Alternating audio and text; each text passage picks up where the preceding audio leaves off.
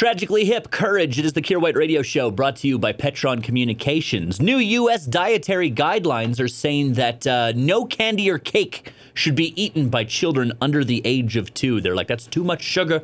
Don't let children under the age of 2 have candy or cake or any of the fun sweet stuff. And I was like, well, I'm over the age of 2, so this doesn't apply to me. However, I would like to have a discussion about how we're going to have to talk about how people who steal candy from babies are no longer villainous scum, but indeed health-conscious heroes.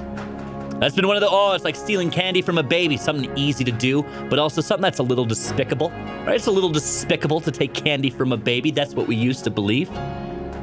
Nowadays, though, if somebody sees some grown adult stealing a candy bar from a tiny child, they're not going to be like, scum, scum! They're going to be like, oh man, look at that hero over there, saving that baby's life. Kier White. I am complete.